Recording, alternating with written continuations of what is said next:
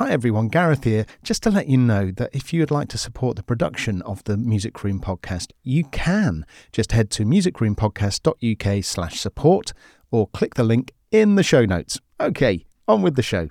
This episode comes with a trigger warning. My guest today has experienced alcoholism, drug addiction, homelessness and attempted suicide, and we discuss them all, not graphically, but enough to let you know up front.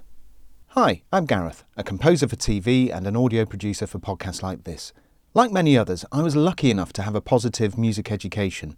I'm extremely grateful that all that support led me to what I do today. For me, the music room was that place growing up where all the musos gathered like moths to a flame, a place to be with other creative-minded people.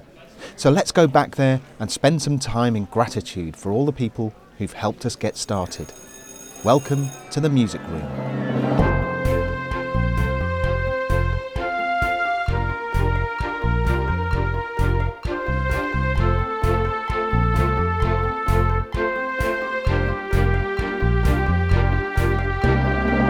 This week in the Music Room. I started off playing music because I felt like it made me fit in the world, right?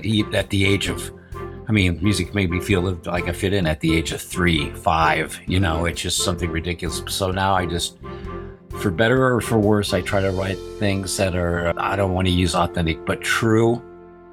Hello and welcome to another episode of The Music Room, the show where I chat with composers, songwriters and musicians about who and what inspired them in their formative years. We have some amazing stories from remarkable guests, so do go back and have a listen to the other episodes at musicroompodcast.uk. In this episode, we're going to hear from Ben Shirley, whose turbulent road to becoming a composer takes many twists and turns. It's a story where you have to accept that perhaps Ben wouldn't be the composer he is today without the trials he's faced in his life. It was a real pleasure to chat with Ben, and I hope you enjoy listening too. And stick around because Ben will be leaving not one, but 2 items in the music room. Well, actually 4 in total, but you'll see what I mean. And that all-important advice. But first, music stories. The news this week is that the Music Room community group on Facebook has had a bump in members. A big thank you to Ruben Cornell for shouting about the group, and another big thank you to admin Rod Williams, who helped me accept new people in a timely fashion. And if you're listening to this and are someone who recently joined the group, a very warm welcome, and I hope you enjoy being a part of the Music Room community as much as I do. The link is in the show notes if you are a composer, songwriter or musician and want to join us. I have a blankety blank this week. I posted the instrument I started with was blank. Here are some of the replies. Richard Chance says, a rear syntone gifted to our family by 70s band The Dooleys. It taught me about bossa novas, rumbas, and that organs can be both glorious cathedrals of the soul, Hammond B3, or instruments of death, the rear syntone.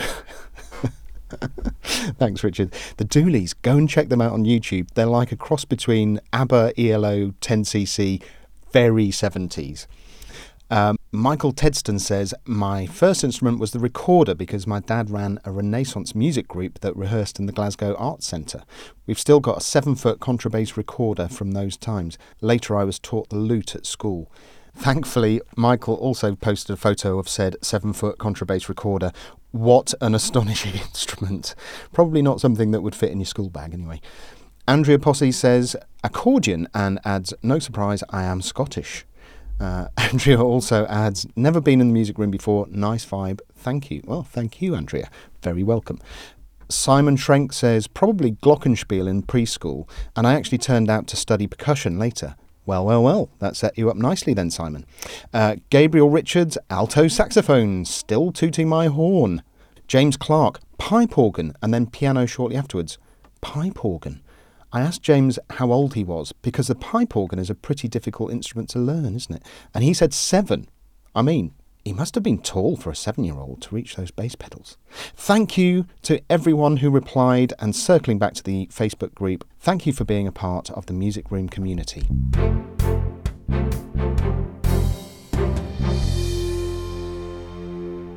Ben Shirley's atypical path to success informs his music. A touring musician for 25 plus years, Ben was previously signed to Epic Records as a bassist, releasing rock radio singles, charting in the top 5. Not long after, drug and alcohol addiction drove him into homelessness. In 2011, Ben sought refuge at the Midnight Mission in Los Angeles' notorious Skid Row. He returned to school and rebuilt his musical life from the homeless shelter. And in 2015, Ben was accepted into the San Francisco Conservatory of Music, where he studied technology and applied composition. Fast forward, and today Ben is 10 plus years sober. His works are commissioned, performed, and recorded by prominent ensembles, including the Grammy Award-winning Pacifica Quartet and Quadre. His music has been performed by members of the Los Angeles Philharmonic, the New York Philharmonic, Los Angeles Master Chorale, Los Angeles Chamber Orchestra, and the Los Angeles Opera. Let's find out more from Ben himself.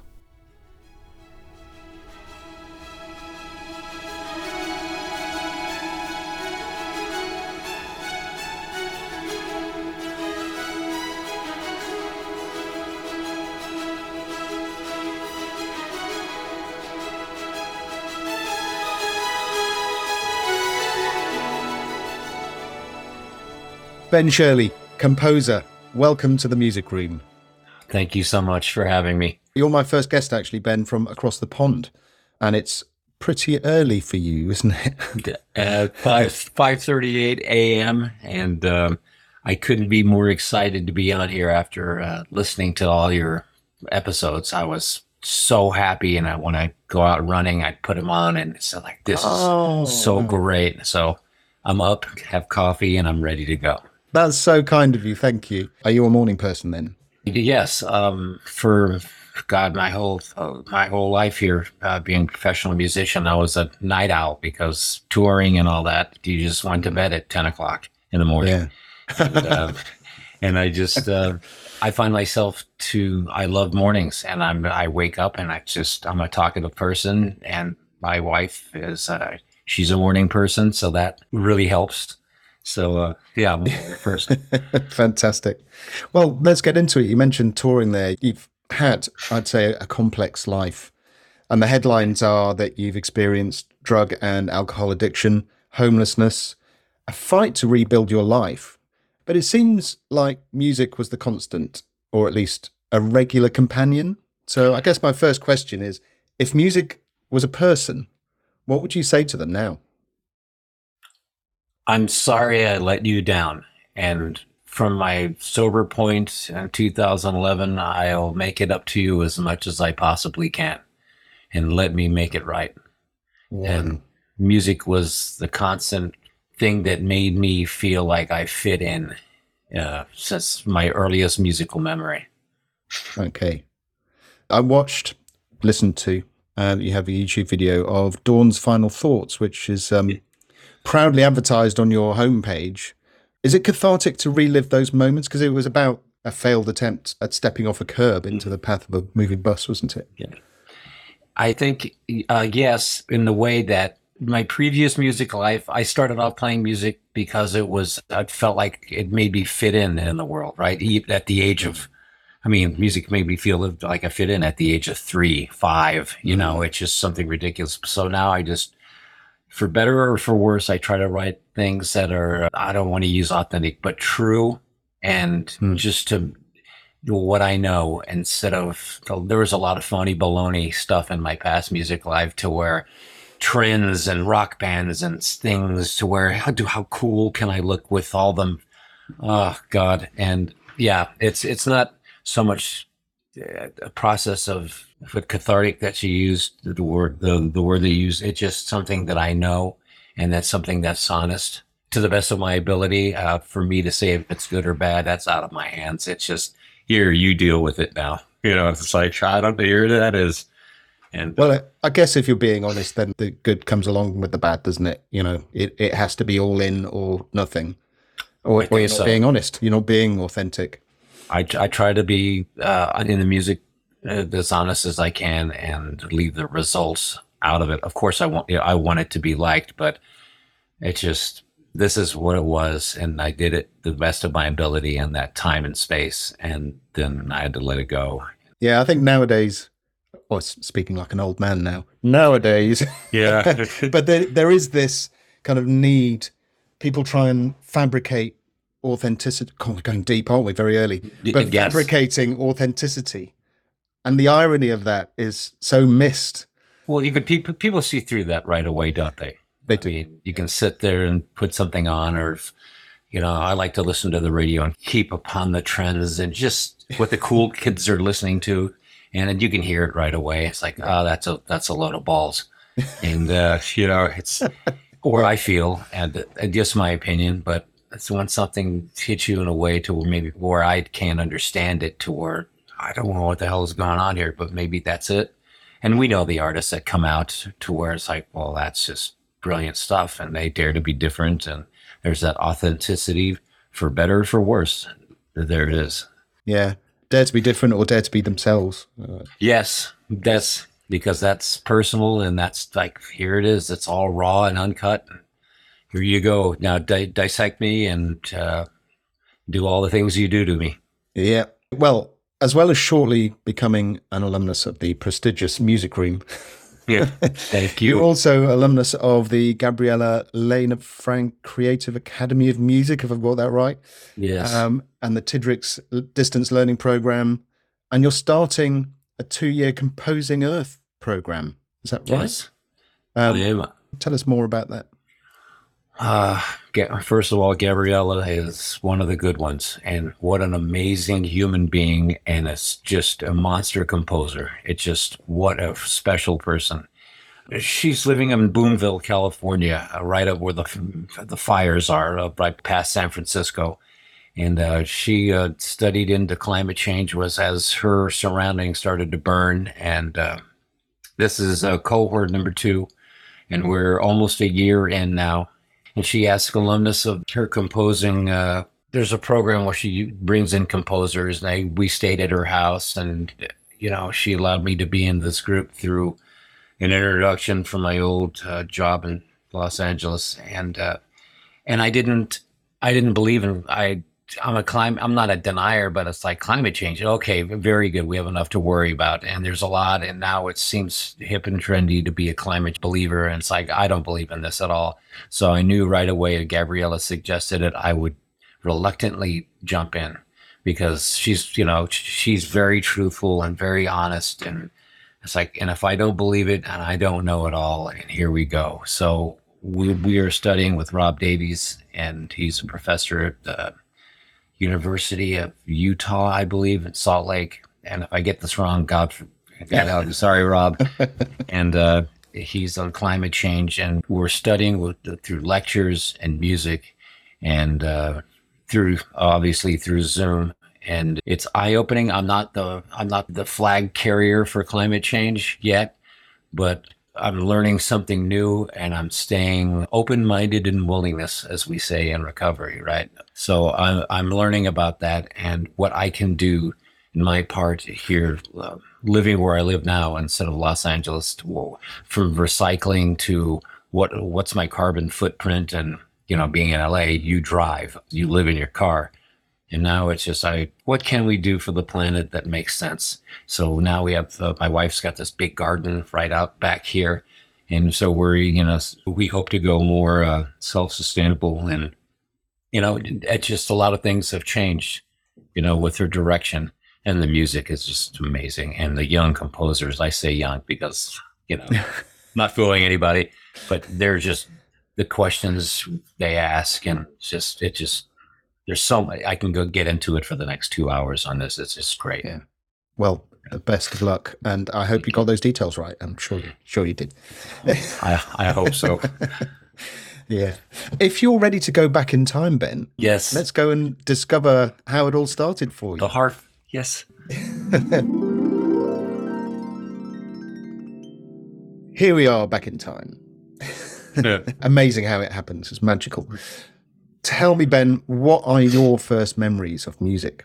I did think that's your question. And in every episode, I go, what was my first memories? One of the first ones that scared the living Jesus out of me is when I heard as a little kid through the story of my best friend, my green transistor radio, was Whole Lot of Love by Led Zeppelin. Wow. And I used to fall asleep with the radio in my pillow, my earliest memories. And it was in the breakdown, cymbals and backwards, they just the middle section of Whole Lot of Love, and it scared the Jesus out of me. And I knew that was just, all the goosebumps. I didn't know what that was. It scared me, but at the same time, I wanted more. I guess it's like drugs and alcohol. It scared the living hell out of me, and I wanted more. But yeah, definitely that. And I want to see the Beatles as well. Beatles' second album, and yeah, that's some of it. And my very first one, I'm sorry, is a German Christmas carol that I'm reorchestrating for this Christmas piece. And then I remember standing in Wertheim's department store in Berlin. I was born in Berlin, and watching this carousel go around, and the song on loop was playing, and I was just standing there, just amazed at the sights in this song. And yeah, I think that was the very first one. Sorry for the long answer. No, that's great. So you have moved around a bit, haven't you? Because you were born in Germany. Yes. I'm an army brat, so we Right. lived, a handful of places, and some good and some, but that's just all part of it, right? Yeah, absolutely. So your first memories really are about listening to music. When did you start to play? Was it a group thing, or did you have lessons? What was your first experience of playing music? I received a friend's guitar at the age of 6, but that was maybe for about a month. I'm left-handed, so it was like a right-handed thing. And so my friend watched this older kid play, my next door neighbor, and it's like, oh, guitar. And I listened to music all the time. I mean, it was just nonstop music. And I didn't know what playing, I couldn't wrap my head around playing. It wasn't one of those, I sat down at the piano at 4 with lessons. It's just, I had the guitars left-handed, and that just made no sense. And then I started again in high school, in my freshman year at high school. And I bought a guitar by doing chores, and I was terrible. And then someone asked me to join their garage band as a bass player, because no one plays bass. No one wants to play the bass.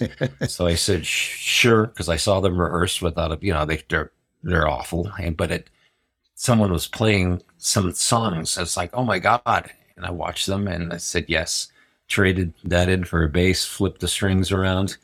And I was going to ask about that. yeah. And later on, it's when I started playing upright, contrabass or upright bass. It's like, you're a right-handed bass player now. I said, yeah, no, I'm not.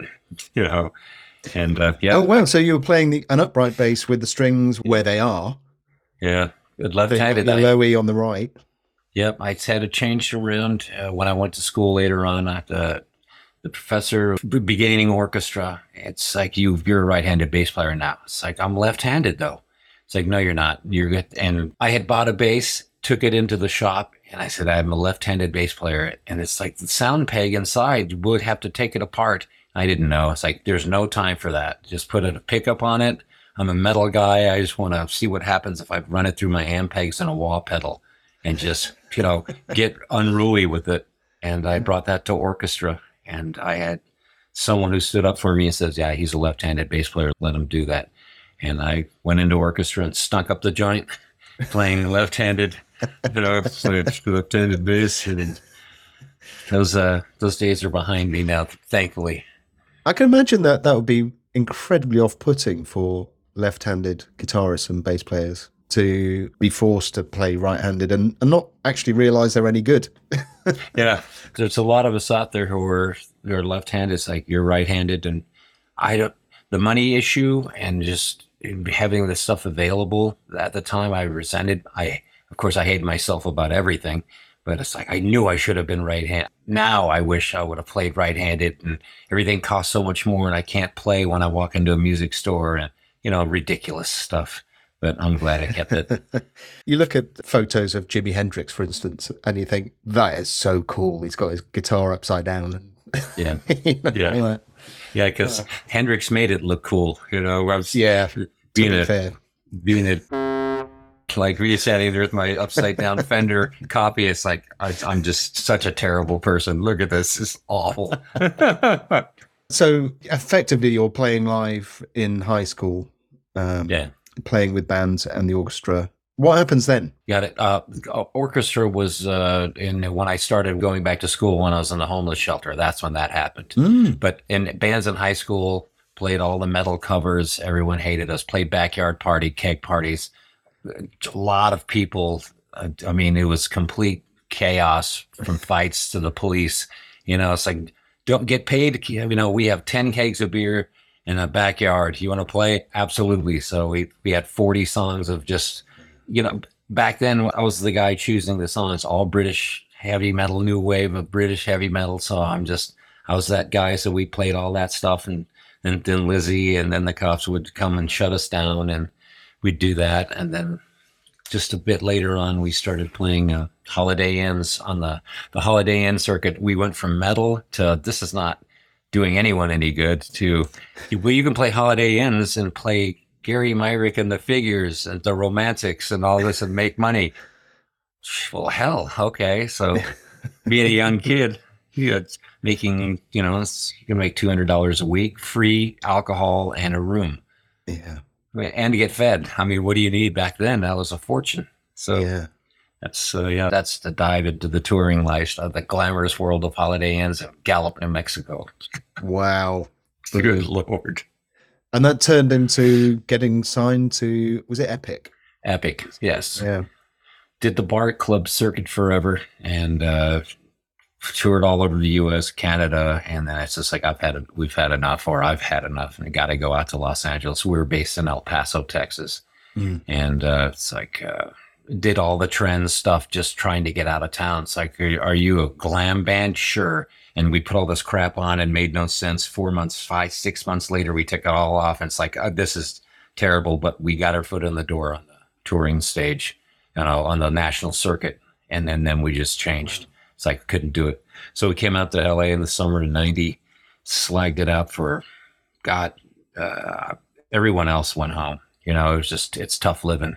And I went out there and just slept on floors and used and abused people and did all the Hollywood shuffle things that you do, and madness. And I met some guys that had songs that were way better than everyone else's at the time. I thought so, or that I heard doing that meet and greet shit with all the bands, and did a Christmas performance for some record people by chance, and got offered a deal by Capitol and a demo deal. They sent us in the studio. We recorded 3 songs. One was what the song went to number 2 on the rock charts. They didn't like it, but Epic had heard that demo, which they weren't supposed to. Said, if the Capitol doesn't sign you, we're signing you. And that's what happened. And we're off in the world, like Spinal Tap, the topsy-turvy world of rock and roll. Hello, Cleveland. Yes, that's it. There's a lot. That Spinal Tap movie, as you probably know, is 100% true. All of it. It's all true. Yes, I signed to Epic and started that journey of meeting all my heroes and getting what I wanted, or what I thought I wanted in life. I thought, if I'm fighting my whole life, if I can get this is going to fix everything in here. Because I was always a heavy drinker and drugger. And it was just, no one cares as long as you're able to play. So there's always a time and place for everything. But I was fighting everything in my life. The voices, just the feelings of less than, and just struggling and struggling. It's like, this is it. This is going to fix me. And I had my magical moment of, aha, it does not fix you. Oh. Then it got interesting, Interesting how? What happened? Was there a point where you had just accepted that they're unrelated, happiness and what it's giving you? Well, I had my aha moment looking back in the recovery process. And it's like, where did it flip? And it's like, oh my God, there it is. I'm living here in Ohio. And strangely enough, our first arena tour, we went from playing clubs in Los Angeles to the song. They released the single, and the song hit the charts and just whoosh, started climbing. And it's like, okay, so you guys scrap everything. So you guys are playing your last gig at, I forget the name of the club here. And your first gig is up here at Ohio State University forgive me for saying the band's name, but they were the hottest thing at the time. You're jumping on the Creed tour, and, biggest band in the world at that time. It's like, Creed, what's that? I didn't know. I never listened to him.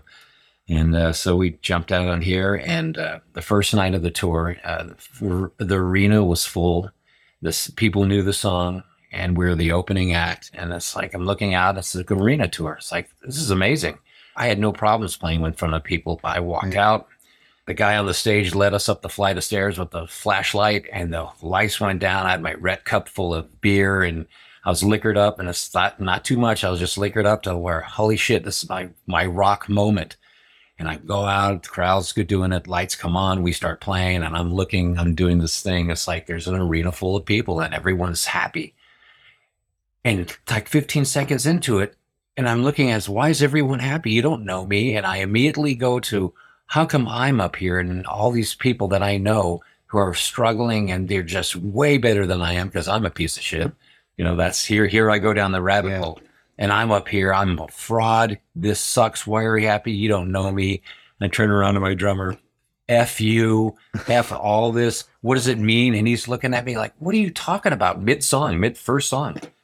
And then my attitude changed from happy-go-lucky, insane kind of drunk guy to now I've got an edge, now I've got a chip on my shoulder. And it got uglier later on, but that was Right. Later realizing that didn't fix anything, You got what you wanted. There's a lot of things leading up to that. I got to meet my heroes leading up to that, hanging with Black Sabbath in the Forum, watching them do their reunion thing, watching them get their platinum record for their reunion, to just meeting my heroes. It's like, oh my, I can't believe I'm living this thing to where, I mean, I'm not trying to name drop or anything, but there's a lot of experiences. I'm part of this now, It's just good. Thank you, God. And then that get up there on stage, it's like, this is not what it's cracked up to be. They didn't fix this thing, Yeah. That obviously led to you not being in that situation anymore. Well, the band ran its course due to lack of originality, as I call it. It's just like we had some songs, it's memorable stuff, a few of the songs, and it's just like, and it just petered out. Drugs and alcohol, I wasn't involved in that one.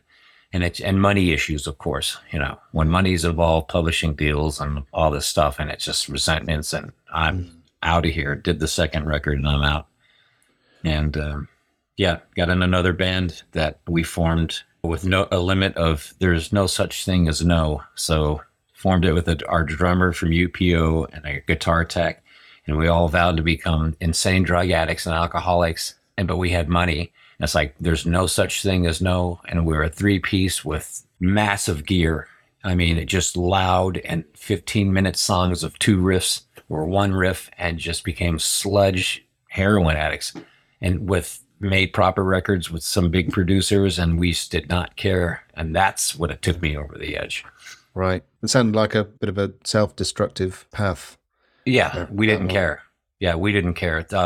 There's no such thing as no until I pushed it too far. Then all of a sudden, there is such thing as a no. Yeah. You're fired. And then it went downhill after rehab, psych ward, rehab, psych wards, and then homelessness. And the Skid Row homeless shelter, it appears to be your turning point to your road to recovery. I got beaten down and couldn't die, couldn't shoot myself, but I couldn't die of overdose. I took it, I pushed it I couldn't die. And it was so painful. And I wound up in the midnight mission in Skid Row in 2011, May 23rd or 26th. I always get those dates. It's Friday, one of the last Fridays of May 2011. And I was let in on a Friday, which doesn't happen. I'll keep that long story out of it. But I had my aha moment sitting up there in a dorm. One dorm was 130 something men. The other dorm was 130, 140 men of ex-murderers, gang. I mean, it's ground zero, right? It's like, it's ground zero. And I had my moment of quick, it's over. It's all over. And I never had that before. And then that went away. It's like, there was always when I get out, how am I going to interact with all my friends in this music situation? There's always I'm conniving and scheming how to keep it all rolling. And I just sat there, and I had no one else at that time. Someone dropped me out there, and I had no one else. I burned everything down, and it's over. And that's what started my journey. And I'm still in touch with the mission today, and I work with them. And it started my journey of, epic proportions, Your sound now couldn't be any more different to what it was then.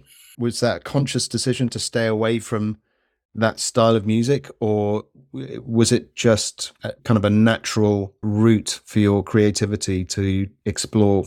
Well, it's run its course, at the time when I got sober, it's like I'm at an age where if you're in an established band for 20 years, of course people want to see you play the hits, but it's like that's my time has come and gone in that. And at the 6 months part at the Midnight Mission, you have the option you had the option to go to school or get a job. And I said school. And I was a D student in high school. I smoked pot, failed guitar class, and learned Black Sabbath cover songs. And I couldn't wait to get out of there fast enough. And I chose school.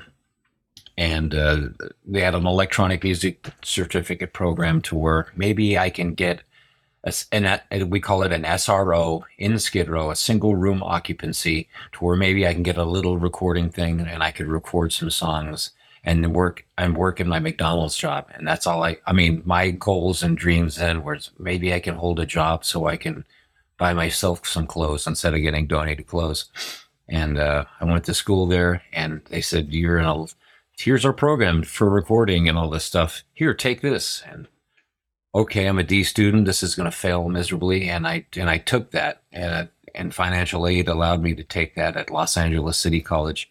And that started my way into sitting in the front of the class and asking all the questions because I was too old to care about looking stupid. And I just started to learn about music, and I didn't make any conscious decision. I just knew that rock life was over. And I didn't know. Maybe I could just plunk along in my room. And recovery taught me to sit in front, ask questions, be of service. And I became an A student, honor roll student, Dean's List. I don't know. It's recovery, not me, And but you did that. You say it's recovery, but you have to take responsibility for your recovery, don't you? So, well, I can control showing up, and putting the work in and everything else around it. It's just if I start trying to force my will into things, it always goes sideways. Still to this day, it's like, this is what I'm doing, and God help you all. It's like, no, I call it God, but it's like, yeah, that's pretty funny that you think you're going to do that. But how about this over here and be in enough pain to try something new? And it's like, oh, but I finally started to read notation. I could read music. Shocking. This is amazing. Classical music, never understood it. It's beautiful. But it's like, what does it all mean? And I had a teacher listen to some music with me time and time again. It just beat him into the ground until it clicked. And went, oh my God, Beethoven's Violin Sonata to me gives me the same feeling as Black Sabbath 1 when I put it on and sit there and just, as a kid, clench my fist up and I go, I don't know what's happening right here, but I want to burn this thing to the ground and I'm alive. Yeah. And I got that, and I wrote a few things that sucked. And it's like, well, you're a composer. What? And it's like, composer. I'm a bass player, and I'm just trying to, I got to walk to Skid Row tonight after classes at 11 o'clock tonight and hopefully not get murdered. So a composer, and that's what started the journey. And now I'm consciously trying to stay away from, I like the heavy music still, and I listen to that. Yeah, but I don't want to be metal guy writing classical and fall into symphonic metal, which, and, or that kind of thing. There's heavy music out there that gives me that feeling of clenching my fists and just, oh my God. And it's out there. Prokofiev, gives a great example of to where that guy is, or the overused name, but my guy Beethoven is metal before. My coffee cups says angry before metal, and it's got a picture of Beethoven. And it's like, well, that's some stuff there. So I think his place in chronological music history as well, he came along and, after the classical period of Mozart, I mean, Mozart could, he wrote some stompers, didn't he? But, Beethoven came along and he had this, in comparison, this huge sound, didn't he? Yeah, he did. And he just went out there and with his big balls and just smacked people over the head with them. That's like, led a tragic life. And it's like, this is it. Like it, or, I will hit you in the head with a beer stein. And just did not care, just didn't care. So, Ben, I ask all of my guests to leave an item and a piece of advice in the music room for others to find. What item would you like to leave? That was such a hard question because what helped me out, I'd love to leave my little green transistor radio because that's the thing that inspired me. If I can leave two, please, may I? Of course. Yeah. I'd like to leave my little green transistor radio that was my friend and made me feel like a part of the world. And it's my spiritual little pocket spiritual guidance, if you will. And I'd also like to leave these three little books that I found so valuable when I started my music journey at Los Angeles City College. The essential dictionaries here, the little ones that I carried around, music cool. notation and orchestration. It doesn't dive into it like the Gould does, obviously, but it shows, what's, I didn't understand tuning in fifths and on the violin, tuning in fifths. I was still so new and scattered, and I could just look up violin or bassoon ranges, and I would read about it and get so excited. And I'd have these books, and the beginning music students like, what does it say about? And I was that guy to the kids to where my book says, or harmonics, harmonics here. It's like, ooh. So I'd like to leave my little books of essential orchestration, music notation, and my pocket music dictionary. That's fantastic. I think you're the third person to put in a book of orchestration. All different books as well, which is quite nice. But I think it shows the need for understanding other instruments, especially if you're writing for them. And believe me, I don't understand anything about anything. So it's just, I'm not that kind of like, I'm found out how I'm a fraud, but I'm trying. I'm sorry. Not in the slightest. And, I've seen you have used harmonics and string effects, I suppose, in your writing quite a lot. To great effect. It really builds an atmosphere, doesn't it? Wow.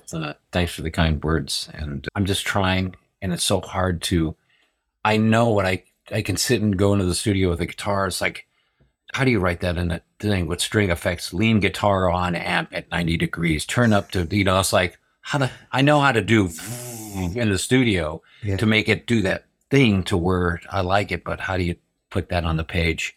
Yeah. So it's always an exploration, and it's just getting access to performers who are willing to do that, and definitely by no means, I'm not a new music guy, to the sense of where there's some out there stuff, and that's like, that's not me. And now I'm getting access to players to where, wow, this is cool, or who are buying into it. And it's like, yeah, I'll buy into that and play and not just wash over it and go, that's a nice paycheck. And how's this? I'm out of here.